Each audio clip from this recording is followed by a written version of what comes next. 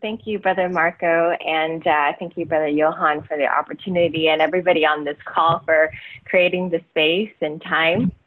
Next slide.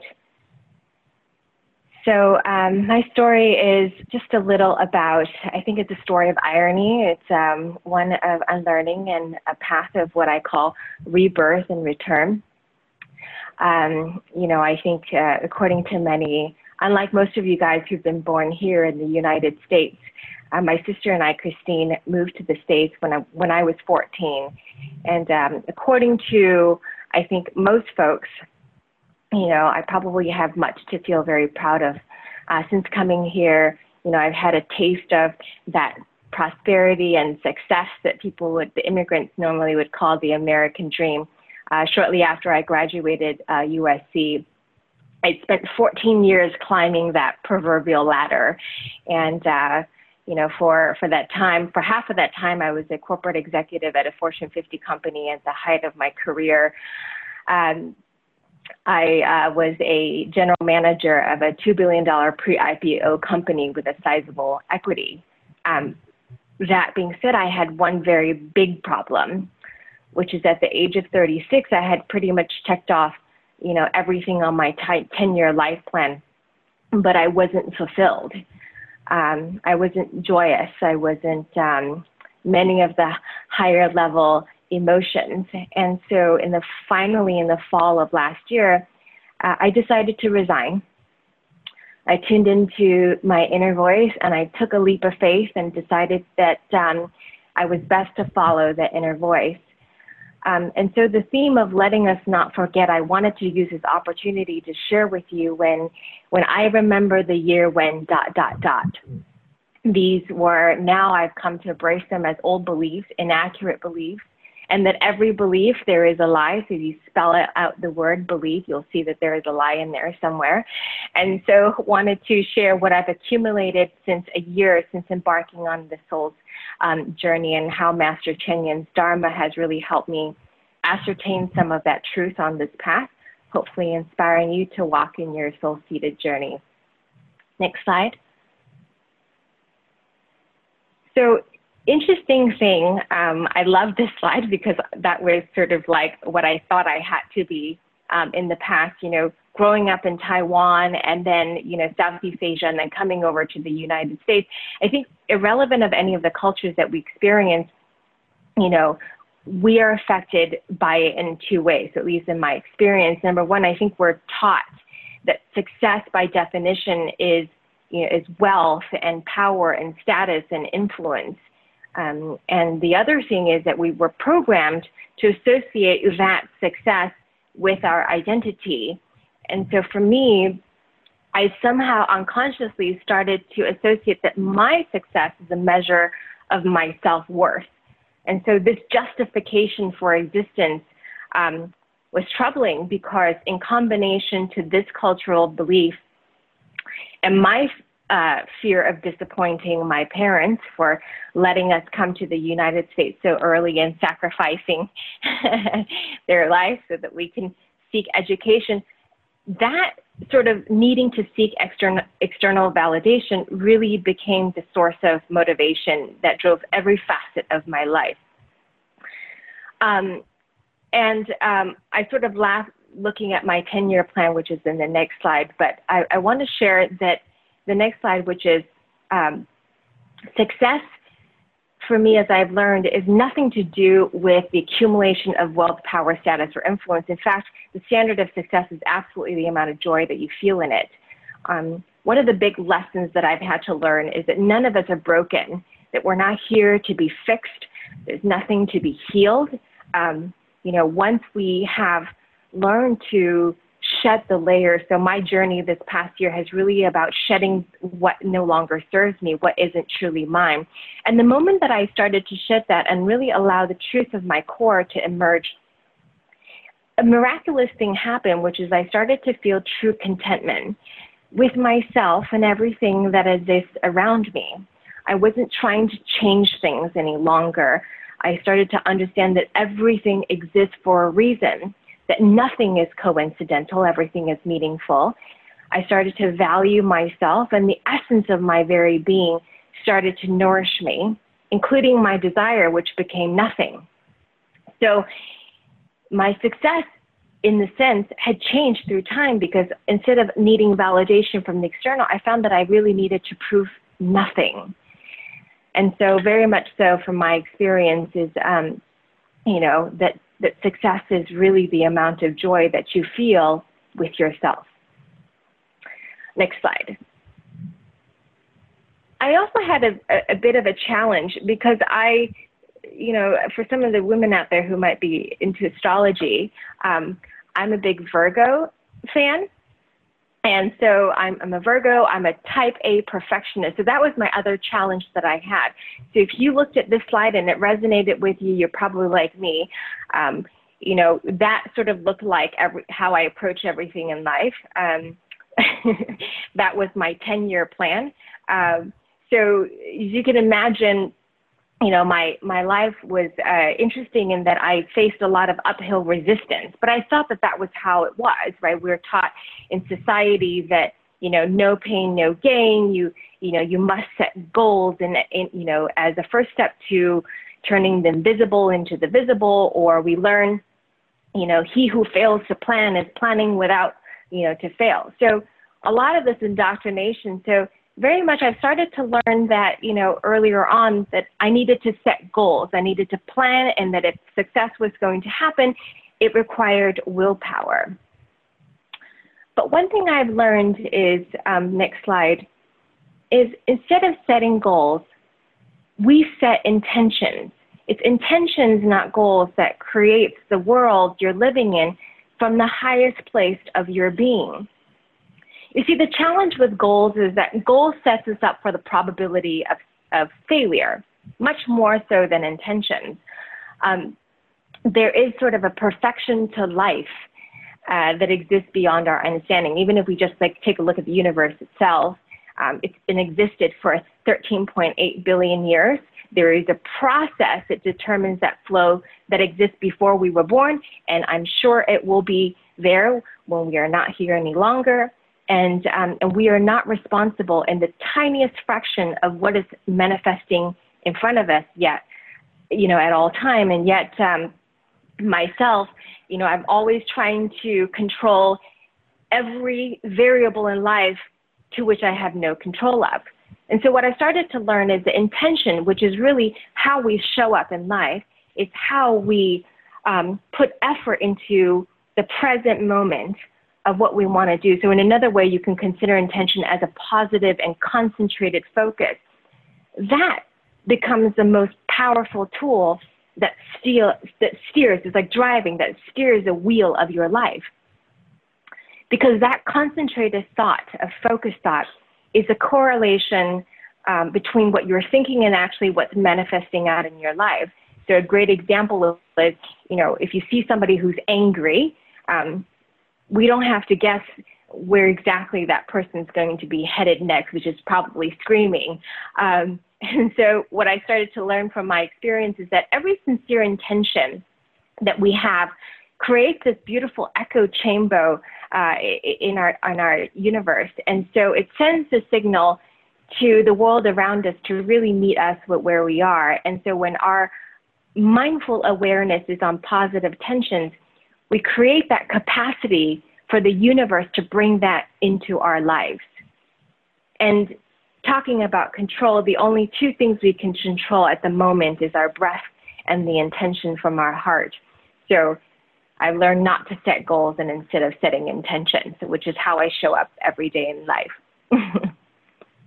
And the next thing, if we go into the next slide, talking about flow and the universe and how this, I also laughed at this slide because I started to realize that's sort of how if there was an archetype for how I lived my life, this is probably it.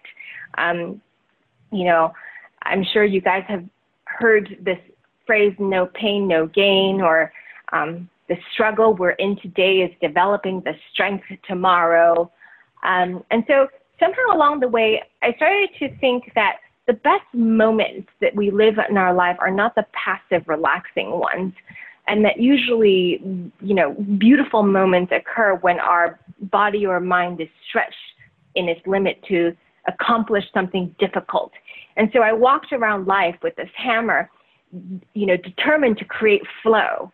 Like, if the light wasn't going to be green, I was going to make it green. It was a very silly way of approaching. So you can imagine my life was constantly full of fear, anxiety, a lot of resistance. I wasn't creating resonance. I was creating resistance. But really, next slide, I've learned that flow, simply put, is following love over will. It has nothing to do with will. And power, gaining extraordinary power, is applying the will behind that love. And so that love is really simple. It stretches the spectrum of the love of the things that we find true joy and contentment, not from the mind, that to please the mind, but the ones that come from, innate sense of joy, whether it's curiosity or even great love, as many of you guys have spoken of, is when we apply to love, flow occurs. Because at that moment, we start to honor the essence of our being. And so one thing I started to realize is when I honor love in terms of myself, I no longer need it to puff up, or I don't need to shrink down. I can confidently stand in my own truth. That, married with intention, we start to create heart resonance. And everything else in life just sort of flows miraculously. I don't have enough time to go into examples of how flow has occurred, but I will just share that this year has been characterized by many magical and mystical experiences that I personally can't even explain myself. And so to share, flow is really following love over will. And the next slide.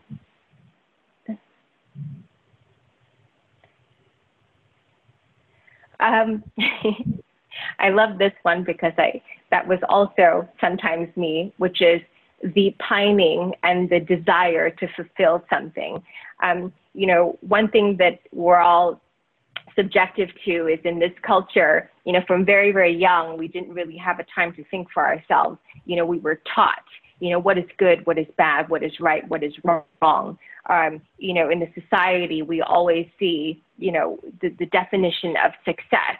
We're, shown things that we need to buy more things or consume more, even though we don't need to. So when we aggregate all of this stuff together, we start to unwittingly start to associate the fulfillment in life is getting what we want, right? We have a desire, and when we get that, we're fulfilled. That's very problematic in that, we become victims of circumstance because we're taught that we're only human, result of genetics in our environment. So if we don't like our parents, we don't like our environment, or we don't like the way we were born and raised, we have not much to control. So we ended up, trying to acquire many different things that we want. But really, for me, that posed a very big problem because at 36, I had checked off all that list. I had used every willpower in my toolbox to wheel all of that stuff, but I still wasn't happy. And I started to learn that fulfillment is less to do with getting what we want, but instead, next slide, fulfillment is the ability to manifest our spiritual essence with consistency at the personality level. So we all know, we study Buddhism here, that we all have a soul, and within our soul, with many reincarnations of our past lives, carries the essence of our true nature, which is Buddhahood. Personality, which is our tendencies that we experience, which manifest our behavior, sometimes can be incongruent. And so our ability to manifest that spiritual essence at the personality level on a regular basis is the most fulfilling joy that I have yet to experience, because when I show up every day being who I am, I'm essentially manifesting the essential part of nature. I'm being congruent with all of me, between my mind, my soul, my emotions, all of those are centered. And that becomes the instrument to which we play our life. And if you click once more, Marco, for me, please. The practice of attunement, which I've started to realize, attuning is really aligning our conscious mind with our pure essence, is what Master Chen Yen talks about in spiritual cultivation, which I've connected it really to attunement because, you know, like Master Chen Yen said, it's really not where we are that is the spiritual training ground, is that moment to moment. It's that self-vigilant moment when we catch ourselves doing something that isn't aligned to our nature, and that correction. And the moment we correct that, that is the biggest fulfillment that we can be. So I'm just sensitive time. Okay, we're going to go to next one. Hopefully I can get through that real quickly. So one thing I'll share about myself too is, you know, I always grew up very timid. I was that kid who was always hiding behind my mother, not speaking up. I was very studious, and I thought that, you know, chance favors the prepared mind. You know, luck is what happens when preparation meets opportunity. So I was always afraid that I wasn't going to get another opportunity. I struggled a lot with unworthiness and struggled with self-esteem in the past. And so, as you can imagine, if I had a great opportunity, I wasn't going to let that one go. And so I stayed in the last role I had for quite a bit of time. Even though many times there were opportunities that came, I was afraid of letting this one go. And when I finally did, when I resigned, my resignation was really more of an act of self-love, because at that point, my will had caused many health issues for me, many stress-induced health illnesses. And so I started to learn a beautiful thing, which is next slide.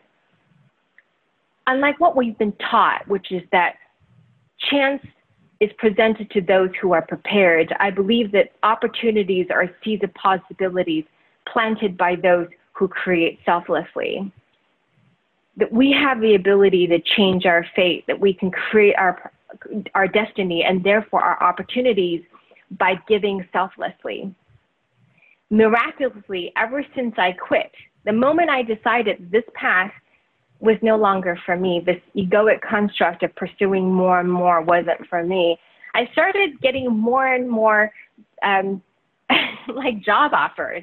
At one point, I even got a job offer from a company for a C-level position that was 10x the size of my last company. Interesting enough, at that point, that wasn't interest to me anymore, so I forego that.